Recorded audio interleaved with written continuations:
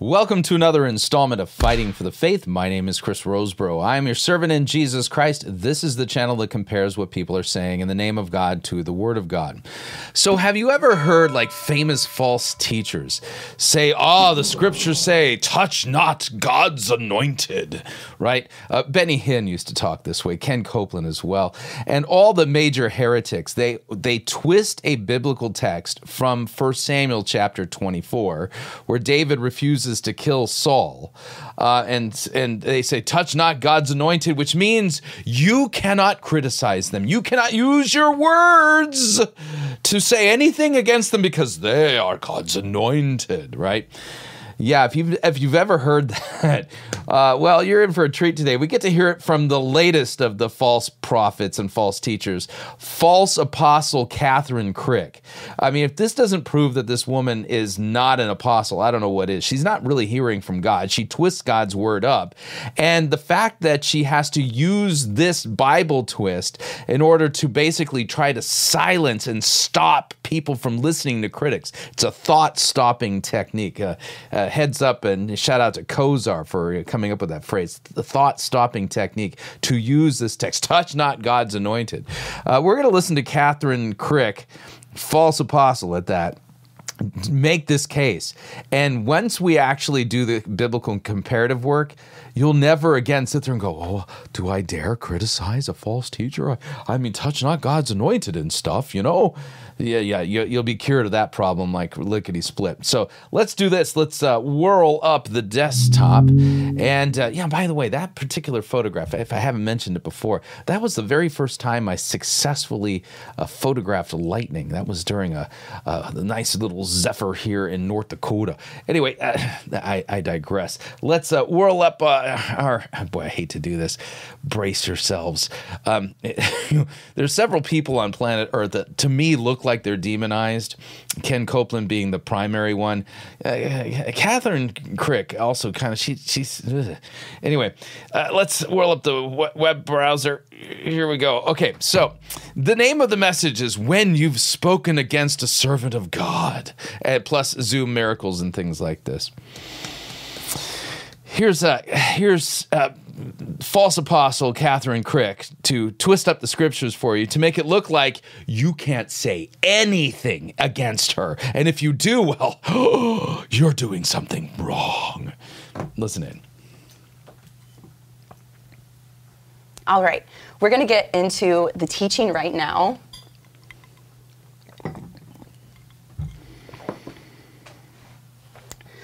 This is a very important teaching that I have for you today.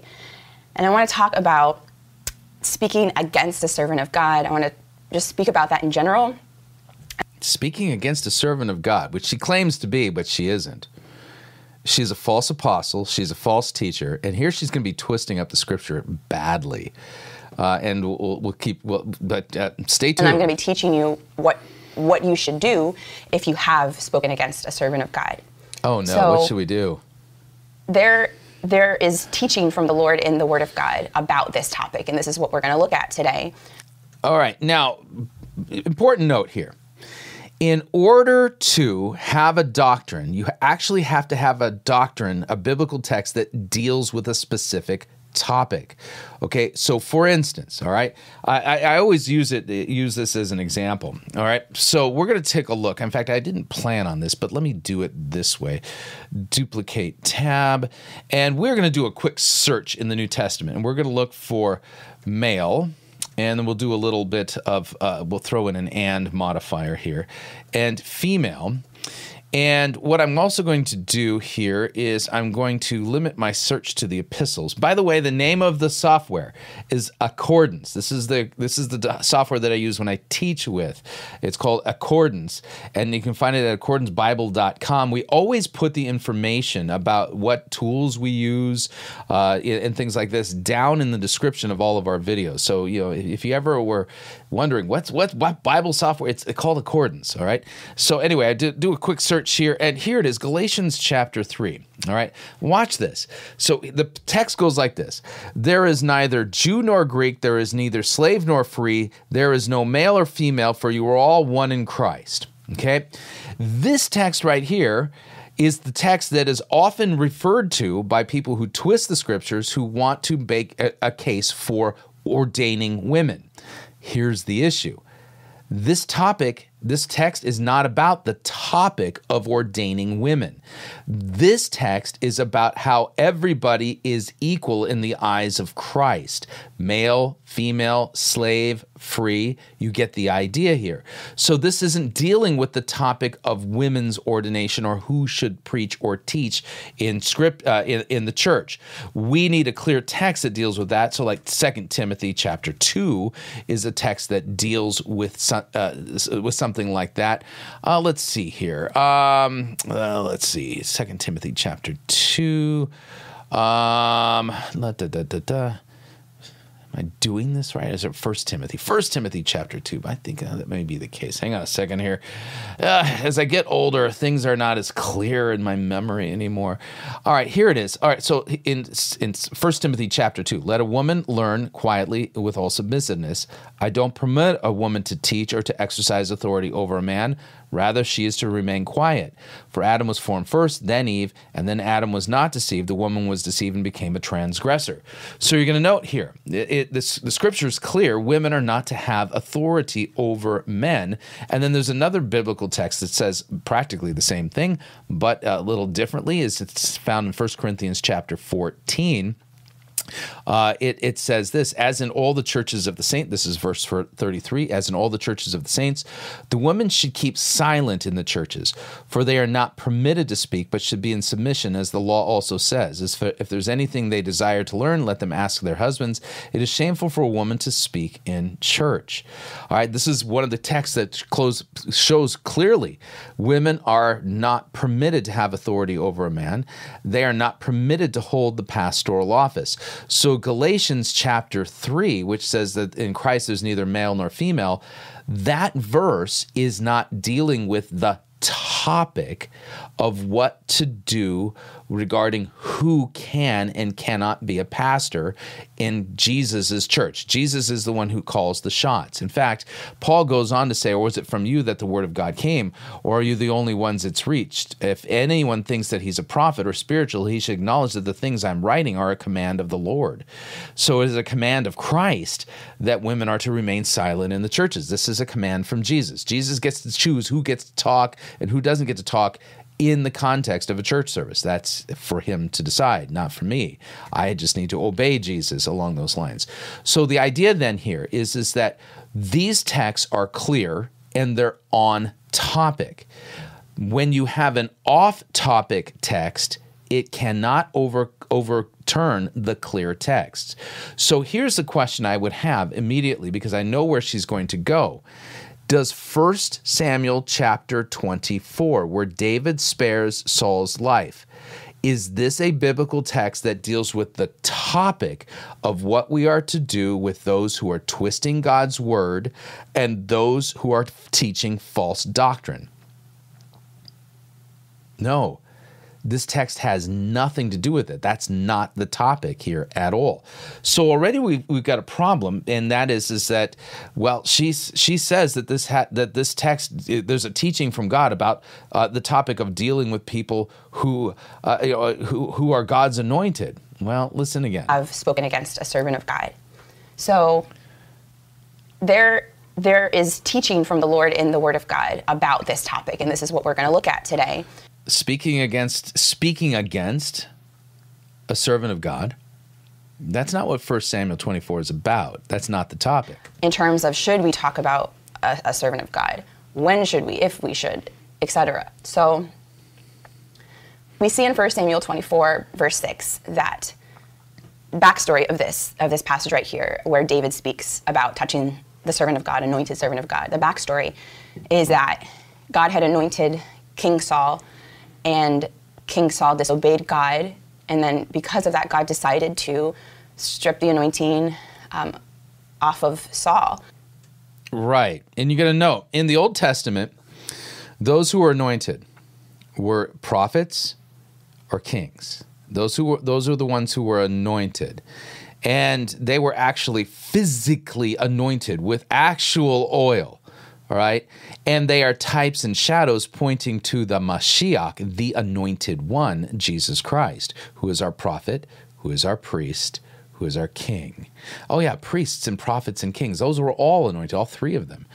Prophet, priest, and king, they were all anointed.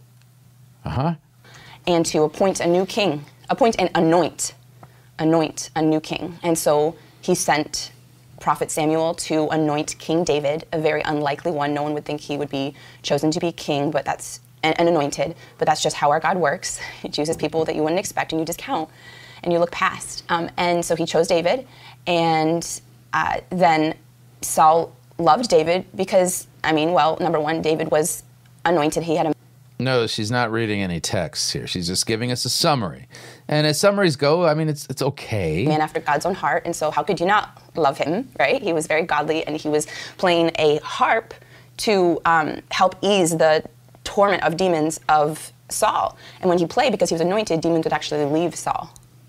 So David was a tremendous blessing to Saul. And he brought him close, and he had him lead in his army. And then David was a champion warrior.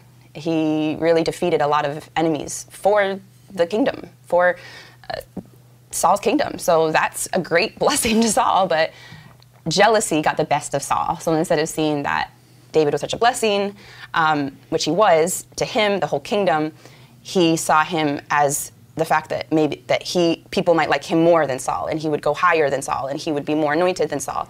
So jealousy really took over, and so Saul then literally tried to kill David with everything in him. He even ended up sending armies to try to find David and kill him, hunting David down. This is where we have in Psalms, so much of the Psalms is David pouring his heart out to God. All right, she's kind of belaboring the point, but we'll stay with it. All right. From after all, she claims to be an apostle, sent by God, by Jesus Christ himself. She's not an apostle. She's a false apostle. This woman is a showman, and she's engaged in all kinds of charlatanry, in putting on signs and wonders and demon casting out show kind of stuff. But she's no apostle. Saul. And then we keep seeing God come through for David, and God would not let Saul touch David. God would not let Saul touch and David. Okay. God preserved David, and God lifted David, protected him. Yeah. He became king as he was anointed as a child. He eventually became king in God's perfect timing. But there's a point where when Saul is in this streak of trying to kill him and all this, David actually has an opportunity where he could kill Saul. He could defeat, this would even be like self-defense, All right, let's take a look at the text, because she's belaboring the point. 1 Samuel chapter 24. When Saul returned from following the Philistines, he was told, "Behold, David is in the wilderness of En-Gedi." And then Saul took 3,000 chosen men out of all of Israel and went to seek David and his men in front of the wild goats' rocks. And he came to the sheepfolds by the way where there was a cave, and Saul went in to relieve himself. Yeah, he's going to use the bathroom. So David and his men were sitting in the innermost part of the cave, and the men of David said to him, "Here is the day which Yahweh said to you, Behold, I will give your enemy into your hand, and you shall do to him as it seems good to you." So then David arose and stealthily cut off a corner of Saul's robe. So there's Saul doing his business, probably reading the Jerusalem Times, and David sneaks up, and he doesn't kill him. He cuts off a corner of Saul's robe, but afterwards David's heart struck him because he had cut off a corner of Saul's robe, and he said to his men, "Yahweh forbid that I should do this thing to my Lord for Yahweh's anointed, to put out my hand against him, seeing he is Yahweh's anointed." So David persuaded his men with these words and did not permit them to attack Saul. And Saul rose up and left the cave and went on his way. So here it is. David says, I touch not God's anointed, right? Is this a text that teaches us what to do when dealing with those who are teaching false doctrines in the church, who are false prophets, who are false teachers, who are false apostles? Nope, not at all. This has nothing to do with what to do with somebody who is teaching falsely in Christ's church. So let's go back to Catherine Crick. Let's see what she does with this. But what he actually says in this moment where he has the opportunity to, where he got close, he says in 1 Samuel 24, verse 6, "The Lord forbid that I should do such a thing to my master, the Lord's anointed, or lay my hand on him, for he is the anointed of the Lord." Now, no, in the context, the actual historical narrative, David is talking about physically assaulting and killing Saul. That's what David is talking about. Physically laying hands on King Saul. With these words, David sharply rebuked his men and did not allow them to attack Saul. And Saul left the cave and went his way. So the revelation of this is not just speaking of physical harm to an anointed. The revelation of this is not just speaking about physical harm to an anointed. Really? Where do you see that in the text? So notice what she did here. The text is talking about David actually physically harming Saul, but she's saying, oh, it's more than that. It's more than actually physically harming him. Servant of God. But it's speaking in any way that one should never speak against, touch with harm in any way, in the spiritual realm. Speak against, touch with harm in any way. Words. With words. A servant of God, a true anointed servant of God. A true anointed servant. You can't speak anything negative against a true anointed servant of God. Why is she putting this out? Because this is her way of putting an end to all thinking biblically regarding the false doctrines and the false teaching and the false signs and false wonders, miracle shows that she puts on in her so-called deliverance ministries that she does in the parks in Southern California. Right? This is so anybody who says anything against Catherine Crick, touch not God's anointed. You can't say a word against her. She is twisting God's word, proving that she is no apostle of Jesus Christ. No, far from it. So let's do this now. We're going to take a look at the actual texts that are on topic on what we are to do with those who teach false doctrine. Okay? We actually have clear on-topic texts that deal with this. Watch this. Okay, so talking about who's qualified to be a pastor in Christ's church, Titus chapter 1 says, he, that's right, men, must hold firm to the trustworthy word as taught so that they may be able to give instruction in sound doctrine and to what? Rebuke those who contradict it. Here you have a clear command of God that men who are in the pastoral office must be able to rightly handle God's word and rebuke. That's a verbal assault, those who contradict the clear word of God.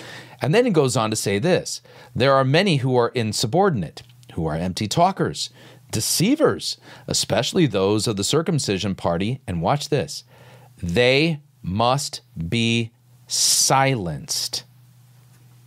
God wants them silenced. And God wants them silenced by whom? Pastors. They must be silenced, since they are upsetting whole families by teaching for shameful gain what they ought not to teach. One of the Cretans, a prophet of their own, said, Cretans are always liars and evil beasts and lazy gluttons. This testimony is true, therefore rebuke them sharply, so that they may be sound in the faith, not devoting themselves to Jewish myths and the commands of people who turn away from the truth. Rebuke them sharply. I would say they are touching God's anointed. But here's the thing. They're not God's anointed when they're false teachers. Not even close. Okay, another text along these lines. Let's see here. We already talked about that in another. Here we go. Hold on a second here. Romans chapter 16. Paul, tail end of the book of Romans, writes this. I appeal to you, brothers, watch out for those who cause divisions and create obstacles contrary to the doctrine that you have been taught. Avoid them. For such persons do not serve the Lord, our Lord Christ, but their own appetites, and by smooth talk and flattery, they deceive the hearts of the naive. See, we're to be paying attention to who the false teachers are, and we are to mark them and avoid them. That's a clear text along these lines. Jude writes, who also happens to be the half-brother of Jesus, "Beloved, although I was very eager to write to you about our common salvation, I found it necessary to write appealing to you to contend for the faith that was once for all delivered to the saints.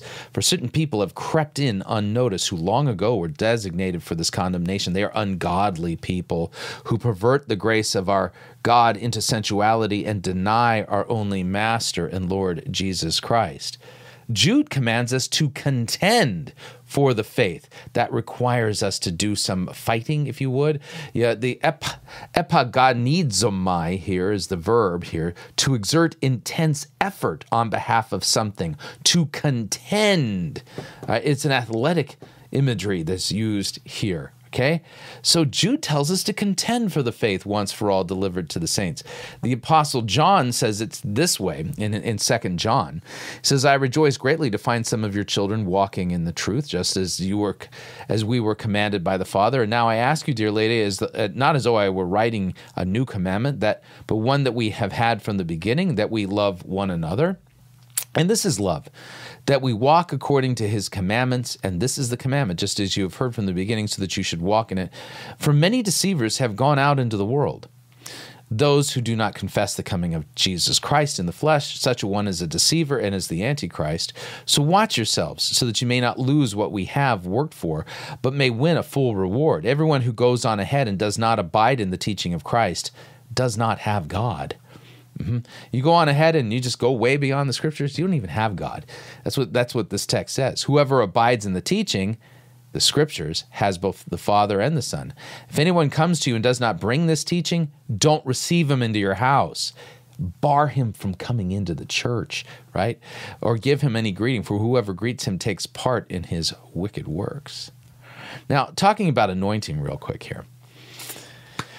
Important to note, people like Catherine Crick and others in the New Apostolic Reformation who claim to be apostles, claim to be prophets and stuff like this, they go on and on and on about the anointing. What is the Greek word for anointing? Christos, Christ. A Christ is an anointed one. Watch what Jesus says in Matthew 24. As Jesus sat on the Mount of Olives, the disciples came to him privately, saying, "Tell us, when will these things be? What will be the sign of your coming in the end of the age?" Jesus answered them, "See that no one leads you astray. Many will come in my name, saying, 'I am the Christ. I am the anointed one. I am an anointed one. And they will lead many astray. You will hear of wars and rumors of wars, and you are not to be alarmed. This must take place. Nation will rise against nation." But then Christ goes on to describe what's going to happen. And here's what he says: "For false Christ, pseudo Christoi, false anointed ones, and false prophets will arise and perform great signs and wonders."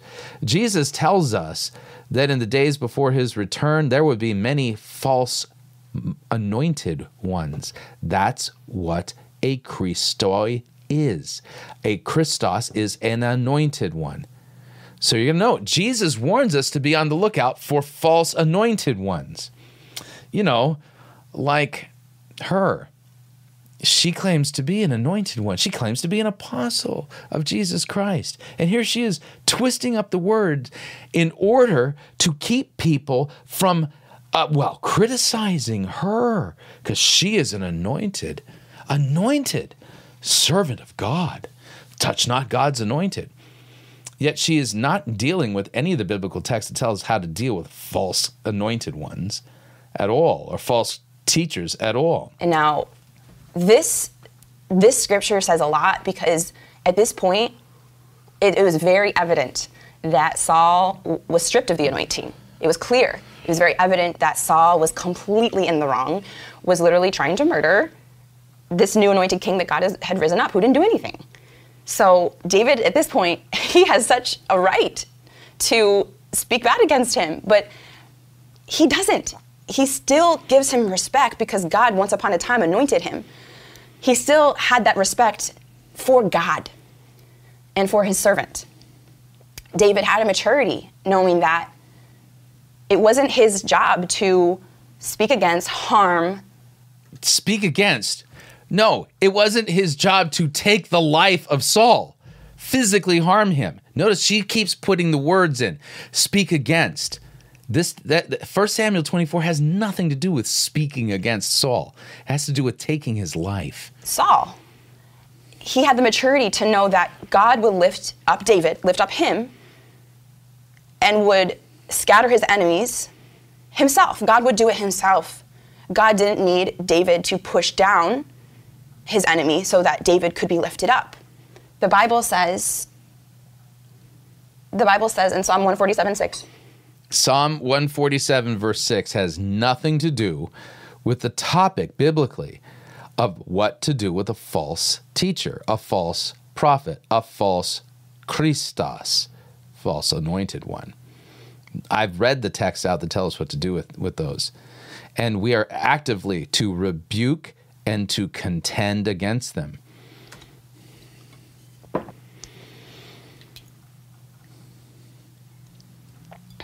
The Bible says in Psalms 147:6, the Lord lifts up the humble. Again, this text has nothing to do with what does God instruct us to do regarding false teachers in the church? Cast the wicked to the ground. It's the Lord that lifts the humble. It's not people who lift the humble. It is God who casts the wicked to the ground. It's God who humbles the proud, pushes down, not people. It's God himself. God does it, but not people. That's weird. Because here we go again. Titus chapter 1. There are many insubordinate and empty talkers, deceivers, especially those of the circumcision party. They must be silenced, since they are upsetting whole families by teaching for shameful gain what they ought not to teach. One of the Cretans, a prophet of their own, said, Cretans are always liars and evil beasts and lazy gluttons. This testimony is true. Therefore, rebuke them sharply. God wants false teachers silenced, and he wants pastors to rebuke them sharply. Isn't that interesting? Here we have a woman claiming to be a modern-day apostle of Jesus Christ who is twisting God's word for the purpose of shutting down all criticism aimed at her. How convenient. If this doesn't prove this woman is a false apostle, then I don't know what does. Let me back this up just a little bit. It is God who casts the wicked to the ground. It's God who humbles the proud, pushes down, not people. It's God himself that does it. And God uses people to do most things. He uses vessels to do most things. He uses us. But when it comes to pushing people down, humbling the proud, God says to rebuke them sharply. that's not our job. That's the one. No, actually it is. And I'm a pastor, by the way. So, yeah, it's my job. I'm instructed by God to rebuke false teachers sharply, like you. The few things that God reserves for just himself, no vessels required. It is not our job to push people down. It is not our job to speak against people, even if we're... Oh, yeah. See, this is a thought-stopping device here. Don't criticize me. Don't you dare challenge me. Don't you dare question my authority as an apostle. I'm an anointed one. She is a pseudo-Christoi. She is a false apostle. She is a false anointed one. really determined we're right. Even if we are right, it's just not our job. God does not need... Well, yeah, actually, you're wrong. I just showed the clear texts that are on the topic who say that it is our jobs. You're wrong. our help. God does not need our help. God does not need our help to lift us. We do not need to help God lift us. Yeah, listen, rebuking false teachers has nothing to do with lifting yourself up. It's about obeying the clear instructions of Scripture. So there it is. Yeah, if you've ever heard anyone tell you, oh, touch not God's anointed, right? Yeah, they're a false teacher. And that's a thought-stopping device, and it's not what the Bible tells us to do regarding those who are teaching falsely and how to handle a false teacher, a false prophet, or a false Christ, or a false apostle. Scripture says to rebuke them sharply, contend for the faith once for all delivered to the saints. Hopefully you found this helpful. If so, all the information on how you can share the video is down below in the description. And until next time, may God richly bless you in the grace and mercy won by Jesus Christ, his vicarious death on the cross for all of your sins. Amen.